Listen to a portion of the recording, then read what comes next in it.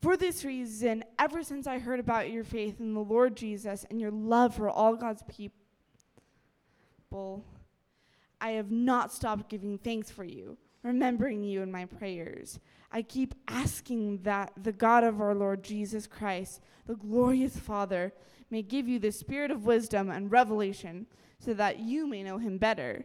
I pray that the eyes of your heart may be enlightened in order that you may know the hope to which he has called you, the riches of his glorious inheritance in his holy people, and his incomparably great power for us who believe. That power is the same as the mighty strength he exerted when he raised Christ from the dead and seated him in his right hand in the heavenly realms. Far above all rule and authority, power and dominion, and every name that is invoked, not only in the present age, but also in the one to come.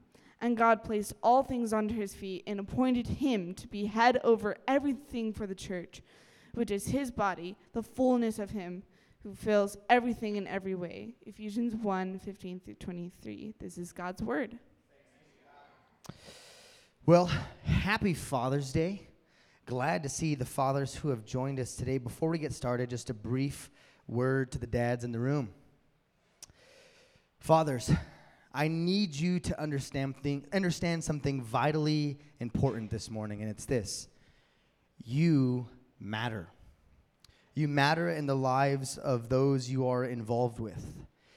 The greatest gift you could ever give cannot be bought at a store or worked for or earned. The greatest gift you can give is the gift of yourself, the gift of your presence to the people in your life. I need you to understand that your voice carries an immense weight. Your presence creates worlds of possibilities in the life of your kiddos, and your love has an incredible power behind it. So steward that power well. Use the gifts that God's given you wisely. And know this, no one ever expects their dad to be perfect. They just need a dad who's intentional. So you're going to stumble and fall all along the way. Just keep showing up. Just keep being there. And I want to say, the need for our hour are fathers who are intentional.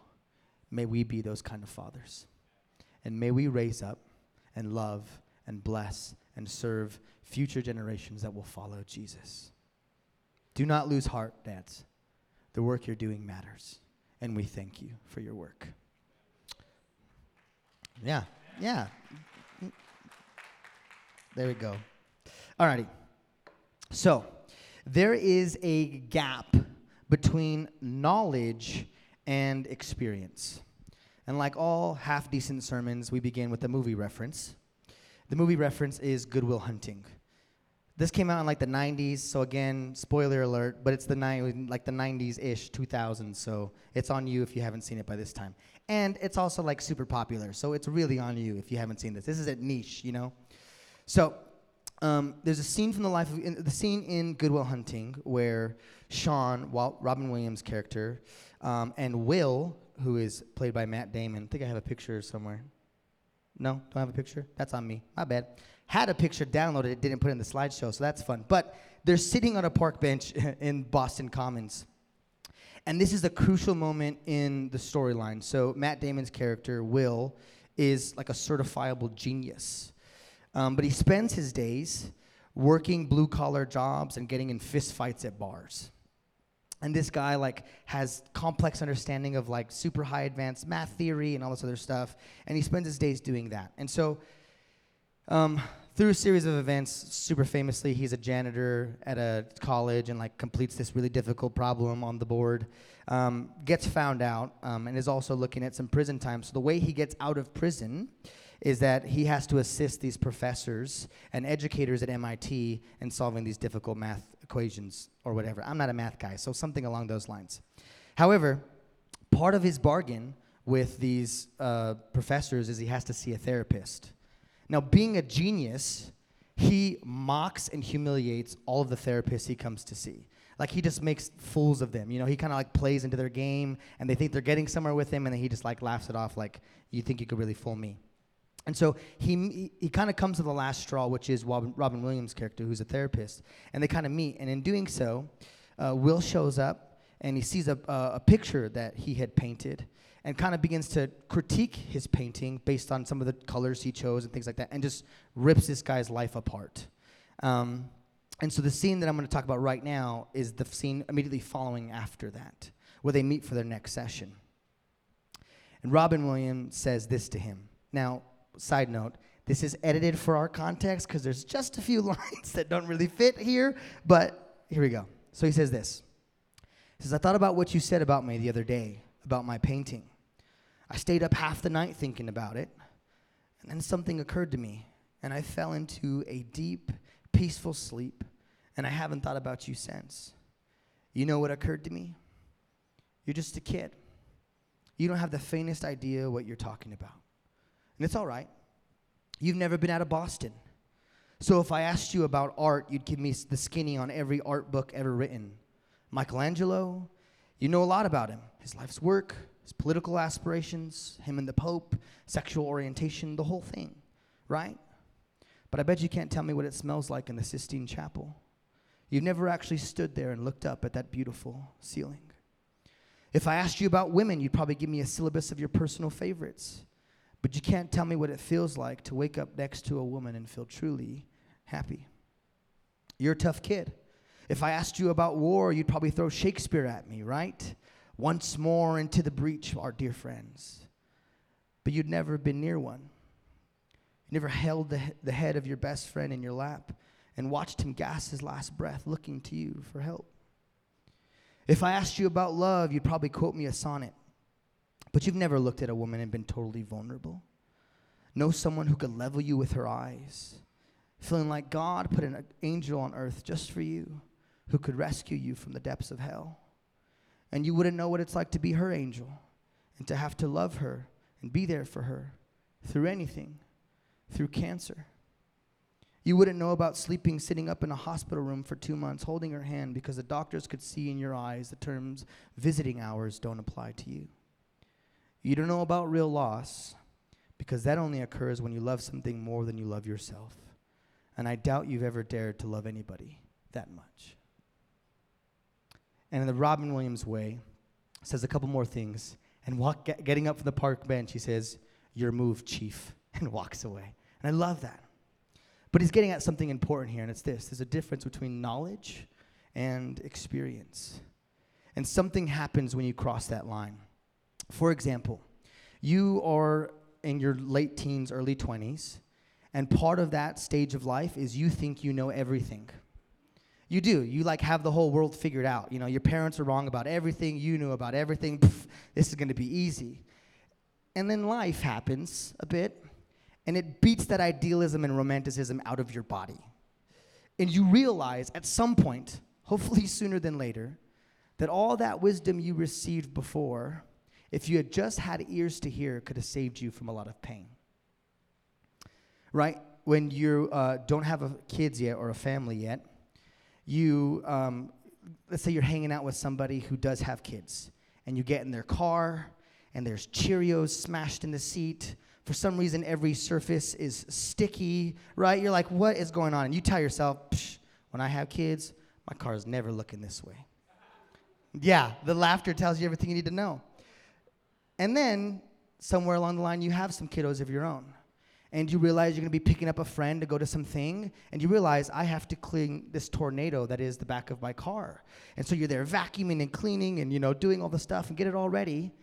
And then the morning of, your kid has a meltdown because they can't find a toy they lost 2.5 months ago and have not thought about since then. So there's tears, both you and the kid crying, right?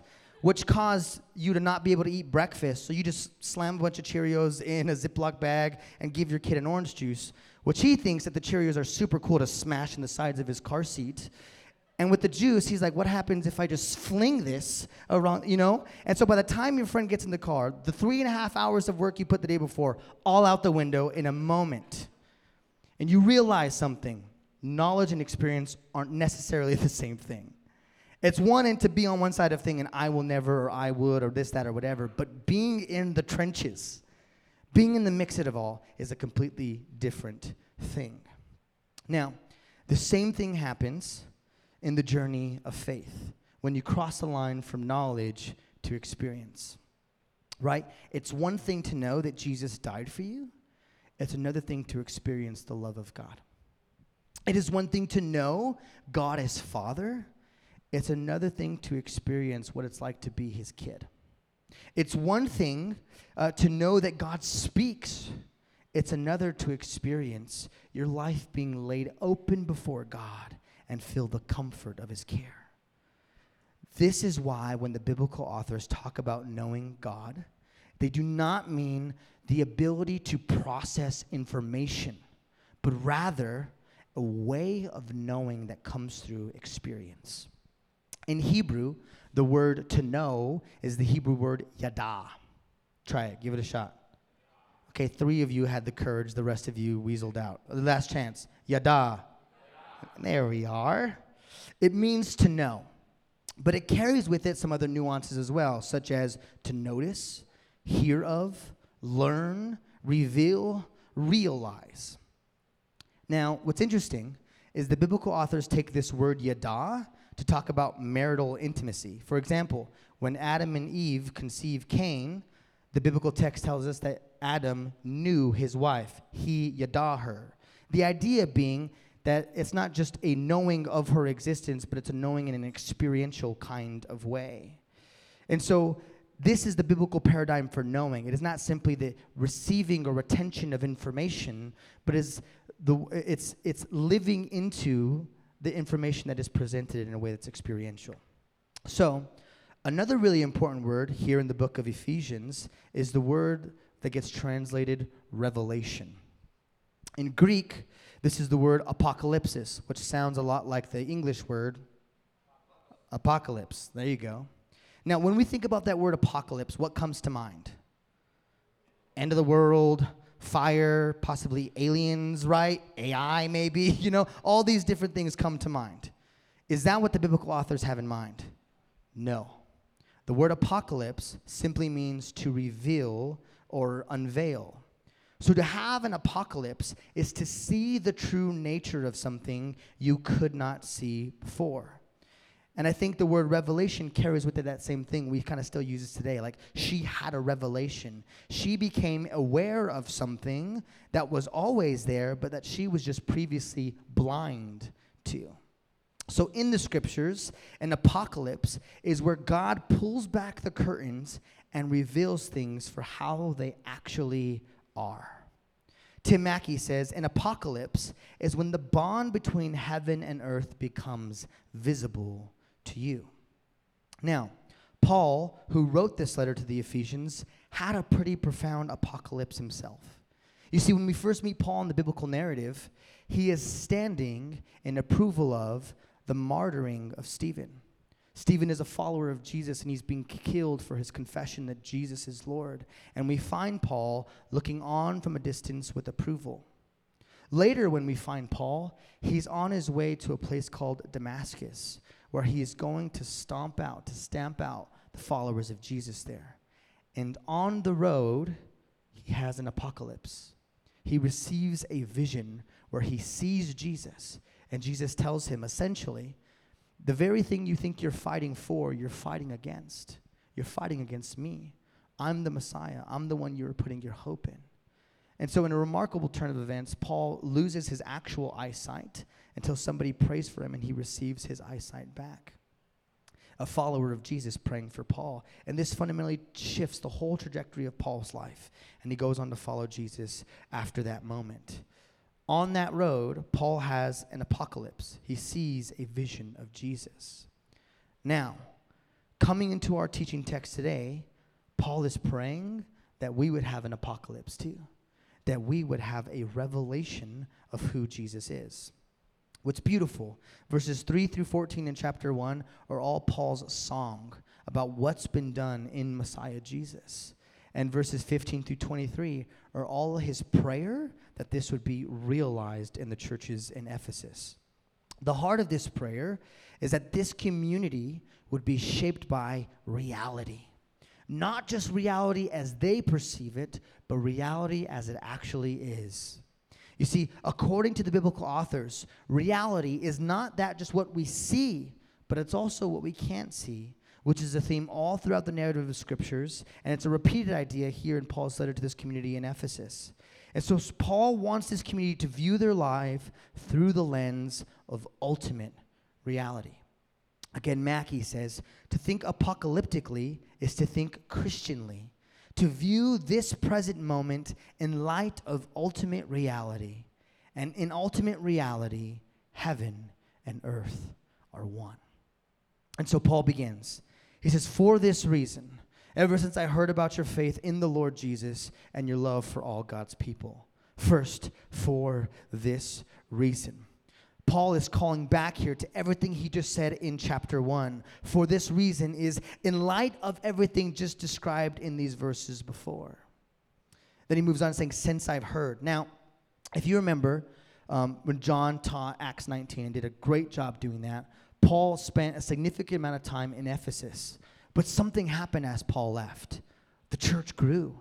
The word spread throughout all of Asia. And so most Bible scholars believe that this isn't only written to that small community he planted, but all of the other followers of Jesus who have come along the way in the same city and in the surrounding regions of Asia. So a lot of people believe this is a circular letter that would get passed from community to community that Paul wrote for this general area. And this explains kind of why this letter has a different tone. If you read Thessalonians or Corinthians, Paul has specific issues he's trying to address with those communities.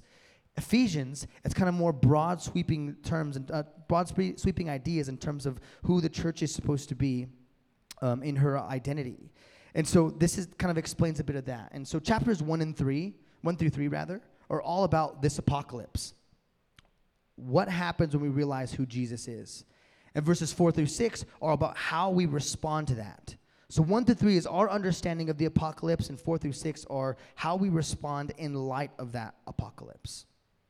Now, this is the context to which Paul is writing.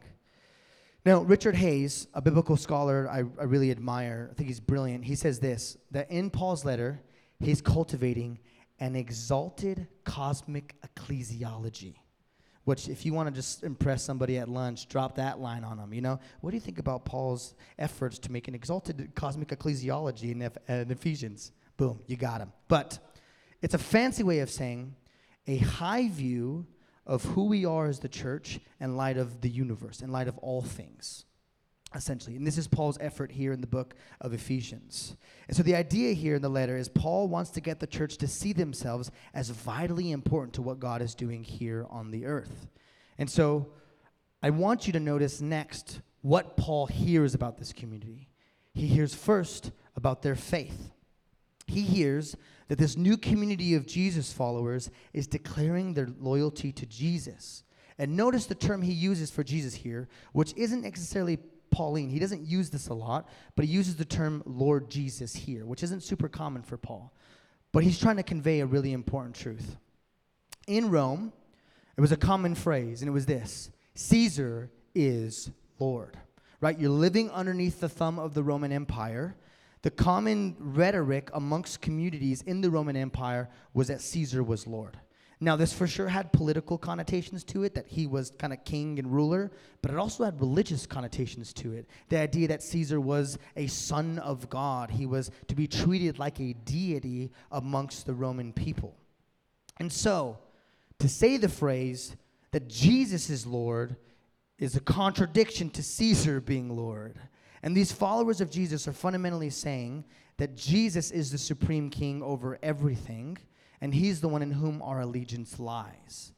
This would get you killed in Rome, because you are seen as antagonistic towards Caesar and towards the government there.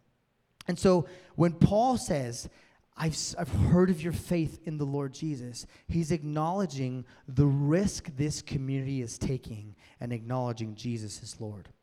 Now, we have a paradigm that is not ancient at all, and it's this idea that belief is private, that faith is privatized, that it's just a set of ideas or values you hold close to you, but in the public sphere, it's not really appropriate. This is nowhere to be found in ancient thought and nowhere to be found in most of history, this idea that faith would be privatized. Faith is a very public thing. It's super foreign to the church, and I would argue the way of Jesus. The very presence of faith demands what the early church calls a confession of faith. So what would happen in the early church? If you'd want to come and follow Jesus, you wouldn't make a decision privately in your seat, in your own heart, in a gentle whisper or whatever, or do the thing where you raise your hand with all eyes closed and nobody looking around. That's pretty new. They didn't do that in the early church. You would make a confession of faith, meaning you would stand before the community and you would confess what most Bible scholars believe were the early iterations of the Apostles' Creed. You would say what you believe. Now, a lot of other cultures understand this more deeply than we do here in the West. So much so that even still today, if you've come from a very devout, like Muslim faith, and you come to faith in Jesus and you are baptized, some families will hold funeral services for the kids who profess faith in Jesus, or the family members who profess faith in Jesus, because to them, they're dead. They've accepted Jesus as Lord. They've responded to that call, and so now they're treated as dead. They're no longer alive to them as a family. And so there's great cultural implications for choosing to have faith in Jesus, and great, real painful consequences for that. So in the early church, before you'd be baptized, you'd have to make this confession that you believe that Jesus is Lord, and it impacted every aspect of your life. And so this was the declaration of what you believed, and in doing so, you would go into the waters of baptism, being associated with Jesus' life, death, and resurrection. Church father Karl Barth says, "For faith that believes in God the Father, the Son, and the Holy Spirit cannot refuse to become public. It must come forth. It must be released out into life." But next, notice what Paul says. He hasn't just heard of their faith, but he's also heard of their love towards God's holy people. You see, the decision to follow Jesus does not just mean an intellectual decision that has cultural implications. The outworking of faith, hear me in this, is always love. They always go in tandem. Now, love is not merely an emotion or a way of feeling, but it is an active, it is a verb. It is actively seeking the good of another person. Now notice where this love is primarily directed. It is towards God's people. This sounds a lot like Jesus, don't you think? When Jesus says, "They will know you are my disciples by what? The love you have one for another." This is clearly what Paul is calling out here, that the proof of their discipleship is in the pudding, if you will, of their love towards one another. So Paul opens up this section celebrating and giving thanks to God for what he's doing among these new communities in Ephesus. But Paul doesn't just celebrate and give thanks. He also prays. Verse 17, he says this, "I keep asking that the God of our Lord Jesus Christ, the glorious Father, may give you the spirit of wisdom and revelation so that you may know him better." Now, something super cool Paul does, specifically in these first few chapters of Ephesians, is again highlights the community of love, the Trinity, the Godhead, Father, Son, and Spirit. Now notice, he says he keeps on asking, which means that Paul is in the posture of continually praying for this church. But here's a really thing I want you to notice how he prays. He doesn't pray for circumstances. He prays for their posture, for their understanding, for their wisdom. Now, how we typically treat prayer is in moments of crisis. Things are going bad, therefore we pray. We want things to go better, therefore we pray. Paul's posture of prayer is not to, fix this lady's leg or give this community more money or do any of those things, but it's that they would have a deep and meaningful encounter with the risen Jesus. Now, does this mean it's inappropriate to pray for the leg? And of course not. But that's not Paul's primary intention with his prayer. It starts somewhere else, somewhere that will have much more impact in all of these areas of life if this thing gets resolved first. Now, one of the interesting things here, some of your translations may have spirit here undercase, and some of your translations may have it uppercase. There's been a big debate about this over years. short story is I think it's uppercase for a lot of reasons. But it is the Spirit who gives revelation and wisdom. And we'll talk about these two words in a moment. But first, understanding that the Spirit gives these things. When Jesus leaves his disciples, what is one of the primary tasks of the Spirit? It is to testify of the Lord Jesus. That's one of the things that Jesus says, that the Spirit will come to testify of himself. And so it's one of the great responsibilities of the Spirit to bring light to who Jesus is. And it's this that Paul prays into, that they would continually receive God's Spirit, who's going to be testifying of Jesus in revelation and in wisdom. Now, wisdom being discernment to know what is good and not good and how to live that out, and revelation being that word, apocalypse. He's wanting them to have an apocalypse of who Jesus is. For what reason? So that you may know him better.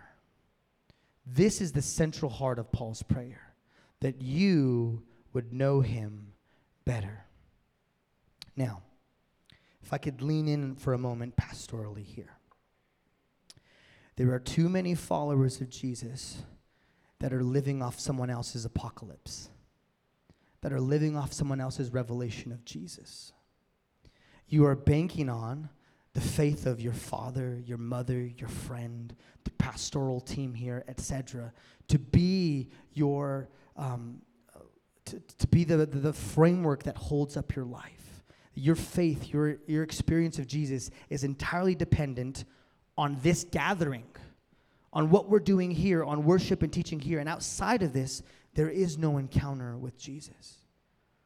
Paul's desire is that every single person in the community would have their own apocalypse of Jesus, this own unveiling of Jesus, this own revealing of Jesus. And hear me in this, that only happens in the secret place. It only happens as you come to meet with God. No eyes, no attention, no clout, alone in the secret place. And it's there that God reveals more and more of himself. And this is what Paul is praying. And this is my prayer for us as a community. That every single person in this room would see Jesus for who he really is. And that would be the substance of their faith, would be an encounter with him in a way that shifts the trajectory of your life. Now, here's what's beautiful. The tense in which Paul speaks here is not that you get this revelation once and then you live the rest of your life, but that God will continue to unveil and reveal Jesus to you as you maintain open to the Spirit's influence. And here's my sense. Some of you in this room are closed off to that for a variety of reasons. Some may just be you're too busy. And that's never a good thing. You have so much going on in your life that there is no space for God to move in. And here's the thing. You do not want to get to the end of your life feeling like you've wasted it all on things that didn't matter. Some of you, it's because of sin. Sin is keeping you from God. But the scriptures say there is therefore now no condemnation to those who are in Christ Jesus, meaning that God is not looking down at his nose at you. He is a father running out to his child to embrace him in his arms. And he's saying, just come home. Just leave that stuff behind. It's weighing you down. Come and have an encounter with me. Notice what he prays next. He says, I pray that the eyes of your heart may be enlightened in order that you may know the hope to which he's called you, the riches of his glorious inheritance in his holy people, and his incomparably great power for those of us who believe. The language Paul uses here is the eyes of your heart being opened, which growing up in church, I can't help but think of one song, and you know it. Open the eyes of my heart. I'm not going to start singing it for you. I'm not going to ruin you guys like that. But when I come to this passage, that's the thing that I think of. Now, that language of eyes of the heart is kind of strange, if we're a bit honest, but I think you get at what Paul is getting at here. For the Jewish people, Ben Witherington, the heart was for the somatic person the seat of thoughts and will as well as emotions. So in Jewish mind, you live from the heart. Obviously, and literally in a sense, and that it pumps blood through your body. But that's kind of where, for the Jewish mind, that's where all of the stuff was happening, was internally in the heart. Not necessarily the mind, but there in the heart is where you live out of. And so Paul asked that at that place of encounter, the eyes are opened. Here's the thing. You might have knowledge. You might know all the answers to the test. You know what I'm saying? What do you believe? Do you believe in the Apostles' Creed? This, that, whatever. But you do not have an encounter. The eyes of your heart have not been opened. And that leaves you disjointed from Jesus. Jesus says these words, remain in me and I will remain in you. There's this close living together intimacy that's experiential. It's not just knowing the right doctrine and believing the right things about God. It is doing life with him. There's a verse that's always resonated with me deeply. It's when Jesus says that you've done many things in my name. You've casted out demons in my name. You've healed the sick in my name. But I never knew you.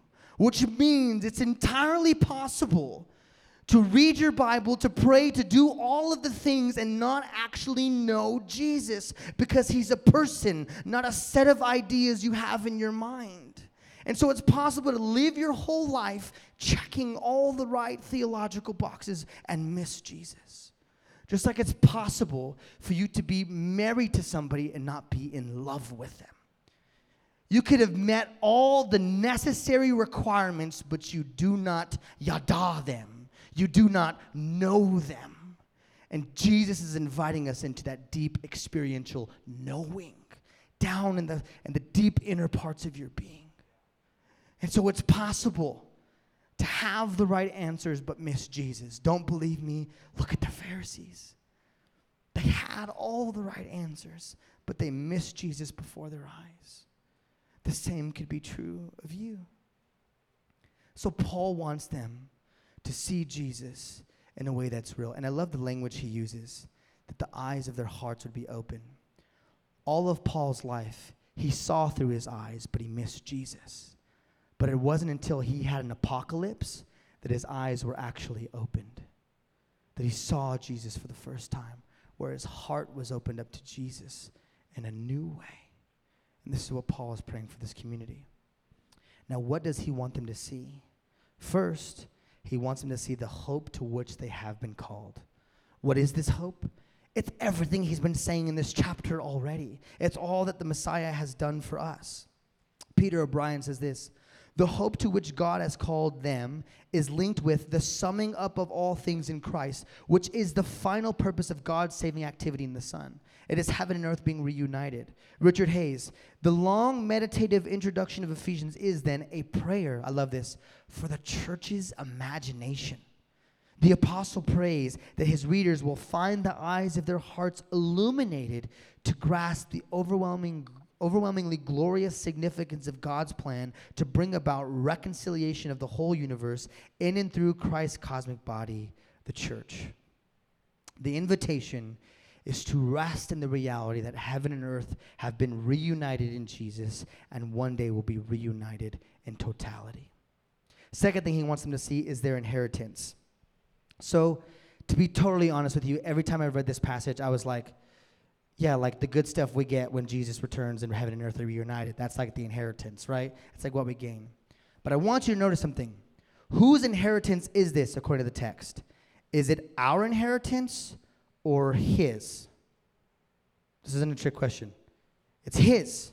It's not ours. That's what the text says. Of his inheritance. So what is Jesus' inheritance? It's Father's Day, right? One of the hardest things to do is get a gift for the guy who has everything. You know what I'm talking about? It's like you start running out of things. What could you possibly give Jesus? Well, according to the scriptures, the inheritance he receives is us. We are God's inheritance. And that's what the rest of the Ephesians goes on to say, that the church is the bride whom he receives. It is his inheritance. Think about this. Of all the things he wants you. That's it. Isn't this the story of the scriptures? of God doing everything he possibly can to reconcile heaven and earth, that we might be with him, that we might experience life with him. We are his inheritance. Peter O'Brien, God's people, comprising of both Jews and Gentiles, are his inheritance, his own possession, in whom he will display to the universe the untold riches of his glory. And last, he wants us to see power. Last, Paul wants us to know about his great power, which he's going to go on to explain in just a moment, which he says this: the power is the same as the mighty strength he exerted when he raised Jesus from the dead. So he says that this power is the same power that rose Jesus from the dead. But this begs the question, what is power, according to the biblical author's imagination? Like, is it influence? Is it physical strength? What is power? Power, according to the biblical narrative, is the ability to overcome evil. It's the ability to instead choose good. That's power. It's to be freed from the bondage of slavery and set free to life in Messiah, Jesus. It is about overcoming darkness. It is about overcoming death. And we see this fully realized in Jesus. What's really cool is the phrase the dead here is literally in Greek, the dead ones, which has important implication. Klein Snodgrass, the man, the myth, the legend, right?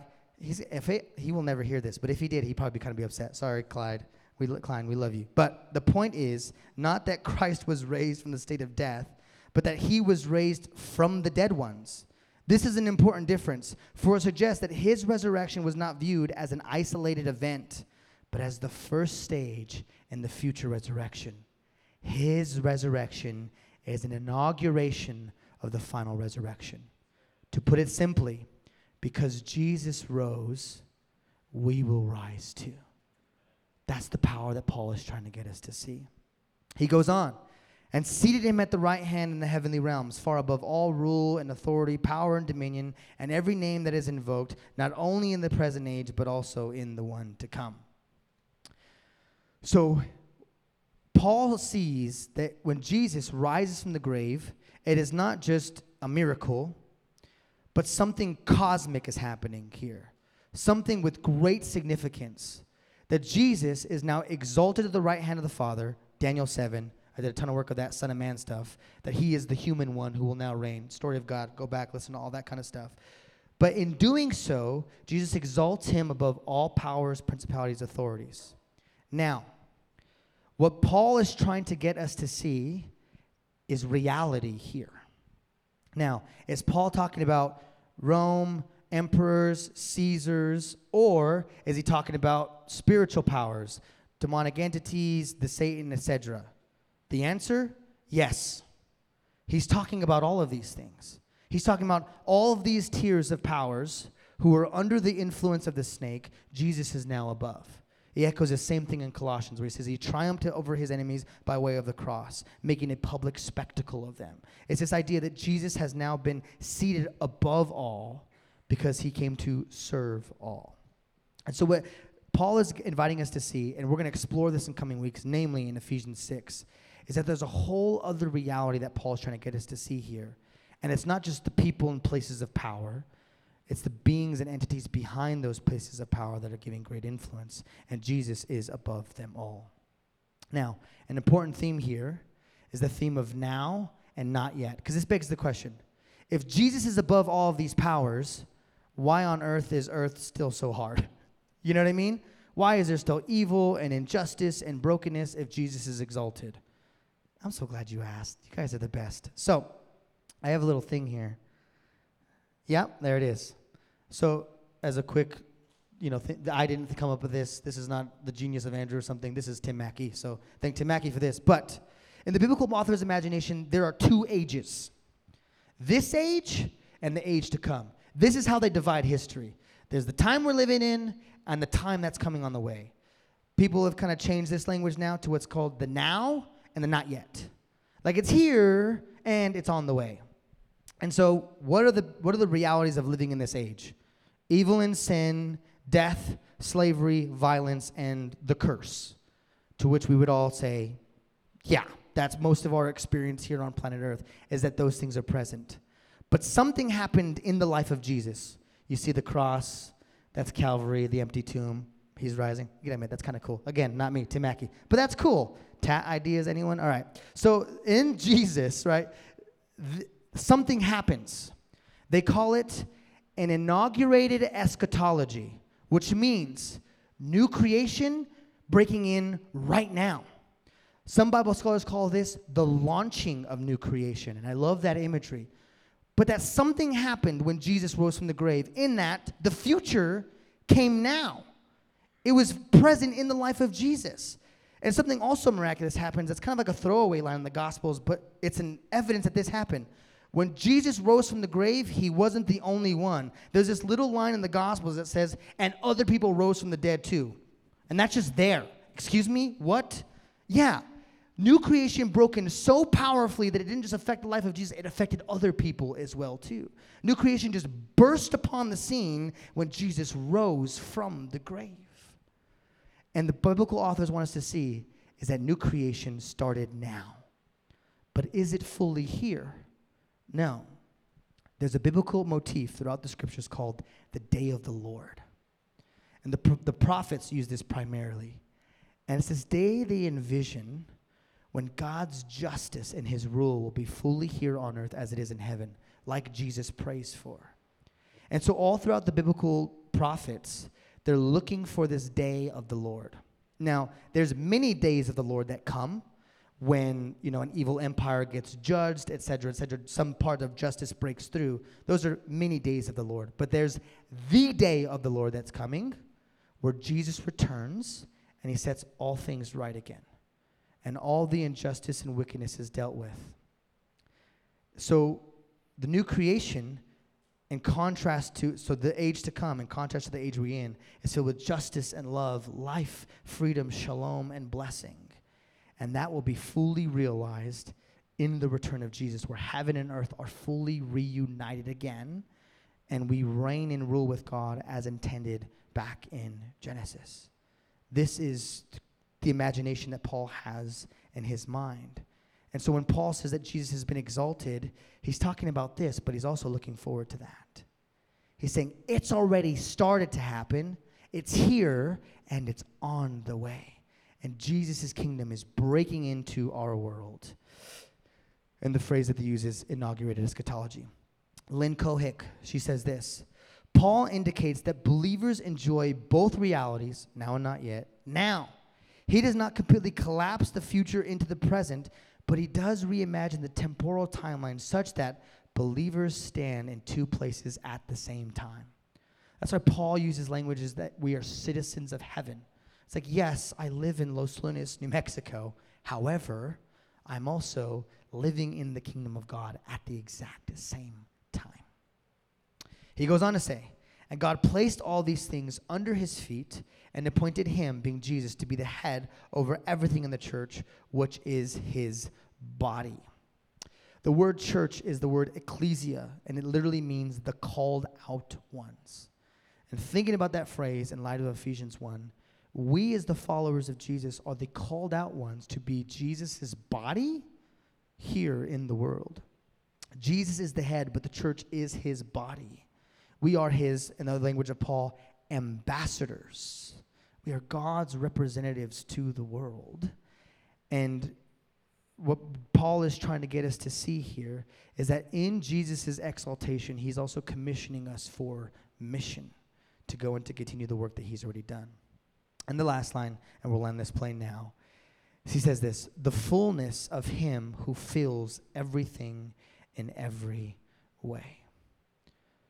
This all ties back into chapter 1, verse 10, that everything ultimately culminates in Jesus when he reunites everything together, and that God's presence would be unleashed, the fullness of him filling everything. Now, here's the wonderful thing. The church is the people that have been filled with God, his presence, his power, and are being unleashed onto the world that his presence might permeate every square inch of creation. This is the call here. Again, Snodgrass says, an essential characteristic of Christianity is the tilt towards the future. And Paul desires his readers to have a sense of what God's present call means for their future. To put it simply, it's this: we live in light of the future that's coming. And it shapes the decisions we make today. It shapes the way we live today. But you can't cling to that hope unless you've had an encounter. And so right now, we're going to enter a response time. And it's Jesus' desire to reveal himself. And he wants you to know him more. You may be coming in this morning longing for an encounter with Jesus. And we're going to make space for that here and now. I want to invite you to stand.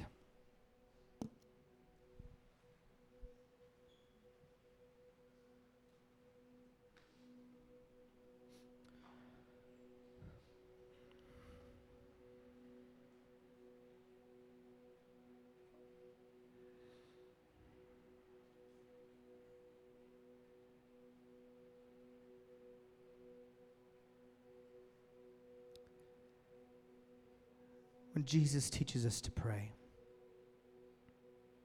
he tells us to pray that his kingdom would come and his will would be done on earth as it is in heaven. This is the central desire for every follower of Jesus. Is that God's rule and reign would come here.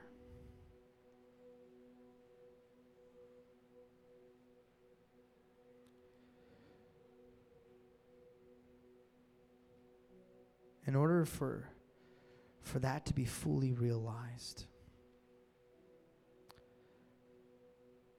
God is looking for a community who's hungry for him. His word says that he searches the earth to and fro, looking for those whose hearts are loyal towards him, that he may show himself strong on their behalf. All throughout the Gospels, we see Jesus and the king and the kingdom breaking in, because people were looking for him. People were longing for him. People were expecting him. Here at Zion, we want to be a community who's expectant for God to show up. And not in a way that's hypey or, emotional for emotional sake, but in a way that is true to the scriptures and faithful to who Jesus is. And so this time of response is an embodied way of us saying, God, move here. Now, a few months ago, I felt like I heard God invite me into something, and it was this: gather the hungry. God's longing to do something beautiful in Valencia County. But before he does that, he gathers a remnant. The people who are hungry for God to move, who want him to move more than anything. And not for the sake that we see him move, but because we just want more of him. We just want more of who he is. And I believe that Jesus is inviting us into this. And so hear this. If you're the hungry ones, if you're the one who want more of him, when you hear that Paul's prayer that we would continually receive more of the Spirit, to have revelation and wisdom, that we may know him better, and something in your spirit was calling out saying, yes, I want more, we want to gather the hungry. I want to be with people who want Jesus more than anything. Like, more than anything. No hype, no frill, sincere. I want Jesus more than anything. And so right now, we want to call our church to respond. If this is you, if you want Jesus more than anything, if you want more of him, if you want more of his goodness, more of his power, more of his love, and not for the sake of doing things, but for the sake of it's just him and falling in love with him and wanting more of him, I want to invite you to respond. And the way you respond is by coming forward and just placing your hands wide open and saying, Jesus, I want more of you. And as you do, people are going to come alongside you and pray that you would experience more of God today. An apocalypse of Jesus now, where you see him for who he is. So now we're going to do that as we respond. We're going to gather the hungry and say, God, we are desperate for you, and we want more of you. And as we do, we will worship.